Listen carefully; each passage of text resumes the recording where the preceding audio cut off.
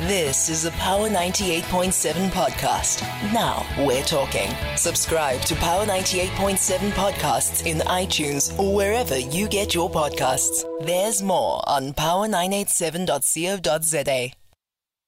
We're going to be turning our attention now to what is currently happening in the Middle East, or in some more in Israel, in the border between Israel and the Palestinian territories, Gaza in particular, that continues to take a pounding, as Israel seeks retribution for the attacks launched by Hamas just over a week ago. Well, over the weekend, the ANC reaffirmed its support for the people of Palestine, saying they are facing the most tragic and dangerous situation, and that South Africa stands ready to assist with humanitarian aid.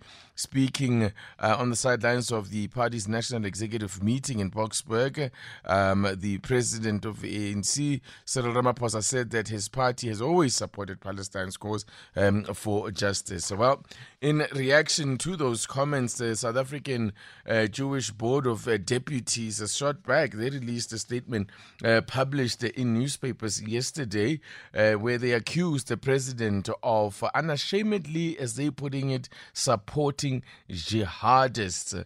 And they say that Hamas, that they're saying that they are now being made to feel like second-class citizens in South Africa. Let's speak to the spokesperson in the presidency, Vincent Magwenya. Good morning, and thank you for your time.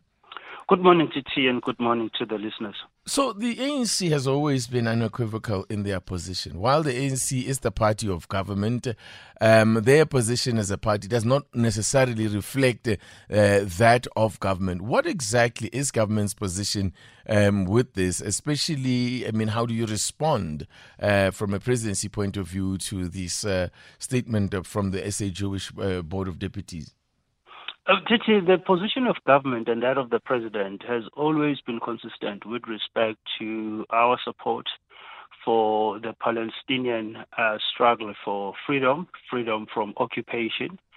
The government has always been in support for a two-state solution, which will grant the Palestinians all their rights as well as sovereignty within their lands.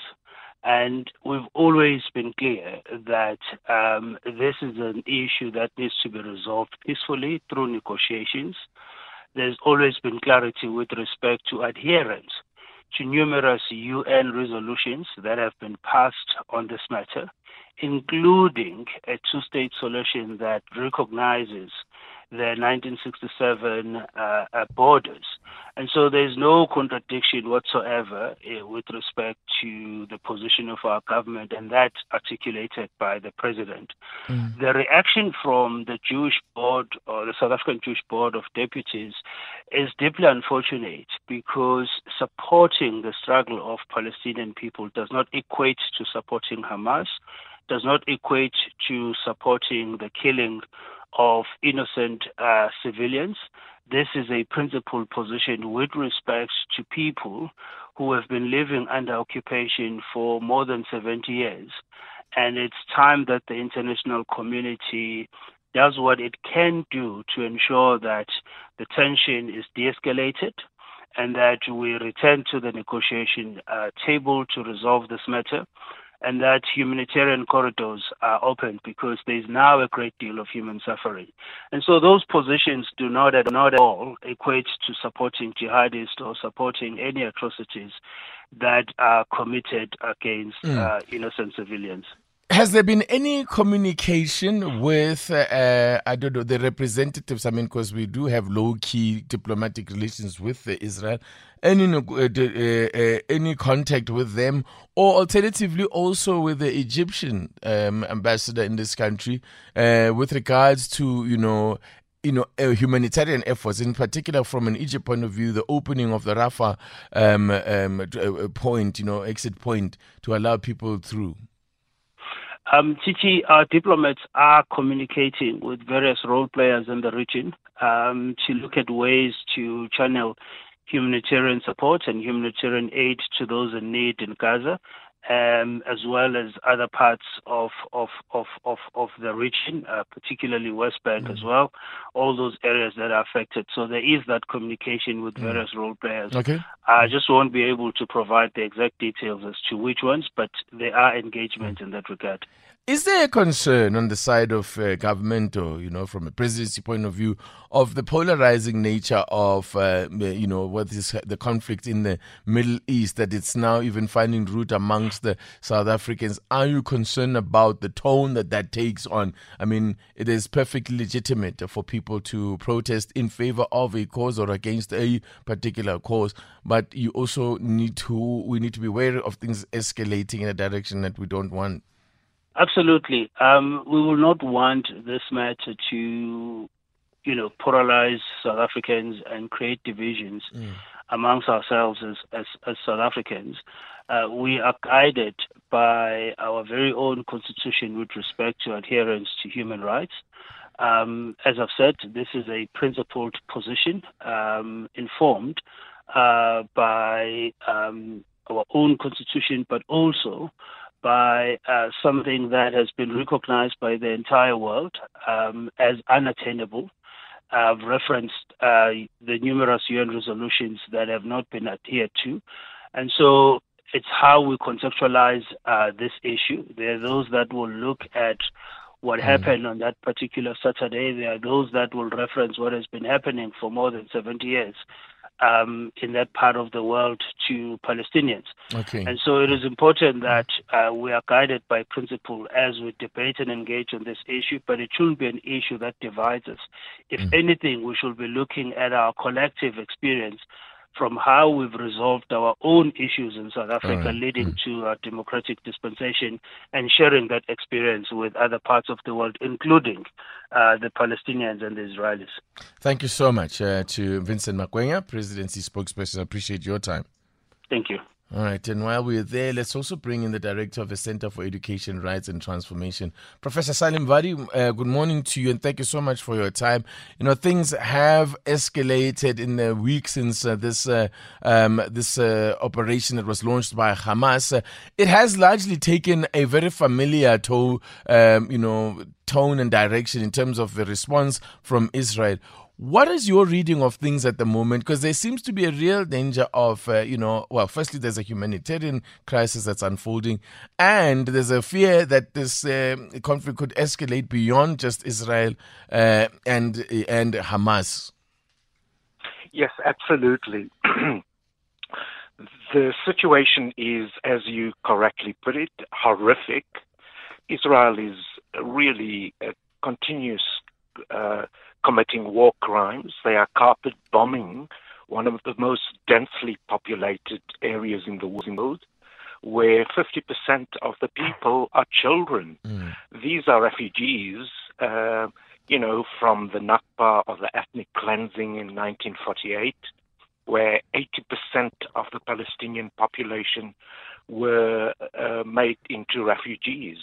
Now, many of these refugees, the descendants, are in Gaza, but also elsewhere in Palestine, but also in the neighboring countries.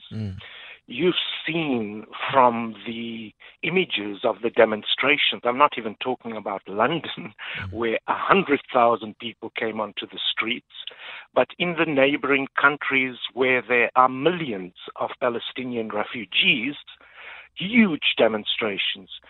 People distinguish between the Arab rulers and the Arab street. There is tremendous anger at what is happening. This is not the first time Israel has done this. They've done this in 2008, 2011, 2014, 2018, and every time the death toll gets worse. This time, it is qualitatively and quantitatively differently. It's horrible looking at the stats. These are real human beings who want to live a life of dignity and have their aspirations. So, Titi, this is not, the situation in Gaza is not a conflict or a war. And without hyperbole, it is a genocide using the UN definition. These are not countries at war. In terms of Yeah, I beg your pardon. Please finish your thought. Sure.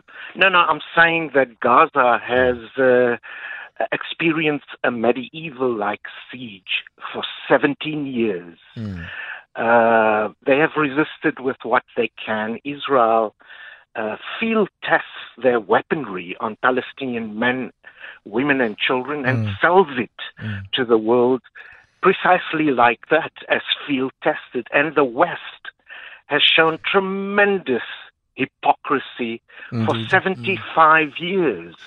What are the Palestinians expected to do? The U.S. supplies Israel with $4 billion every year for military aid. And Professor they've increased that. How do you see a way out of where we find ourselves in? Well, because I mean, that it is seems a critical question. You have to ask yourself whether we are now any closer to getting the Palestinians getting their aspirations following this. Because it seems to me that if there was any movement forward, we must have taken 5 steps backward now. Because it seems to be all about retribution now. You know, that is a very critical question, and I think we need to reference our own struggle, TT. You know, the late Archbishop Tutu said that if you are neutral in the face of oppression, you side with the oppressor. There was a time in our country where we, involved in the liberation movement, asked the same question, TT, where is the world in the face of this injustice? And in our case, the world stood up against apartheid. They didn't ask for even-handedness.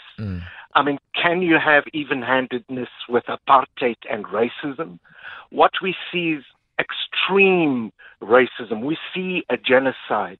And one of the ways forward is that Israel needs to be made the pariah state that it is, like its not lamented former close friend, because Israel supported apartheid. And that is the way to pressure Israel, that the apologists for Israel, including the SAJBD, the South African Jewish Board of Deputies, have carried out full-page adverts with complete deception and lies. Hamas is a resistance movement like many others amongst the Palestinians. They cannot be equated to Boko Haram or ISIS. Even Biden has backtracked on the lies that the Israelis said about babies being killed. And, all of these things, if you fact-check it, there is very conclusive evidence that this is propaganda. And you're not in saying that, denying that there were people killed. Absolutely people killed. You know, Palestinians don't have the precision weaponry that is supplied to the Ukrainians, for example. They have to make do with what they have. This would not happen if there wasn't an occupation. And we need to take a stand. And, of course, our government is under pressure. Yeah. We're going to have to leave it there. We're out of time. Thank you very much, though, for your perspective and your insights. I appreciate it. You're welcome. You've been listening to a Power 98.7 podcast. For more podcasts, visit power987.co.za or subscribe wherever you get your podcasts.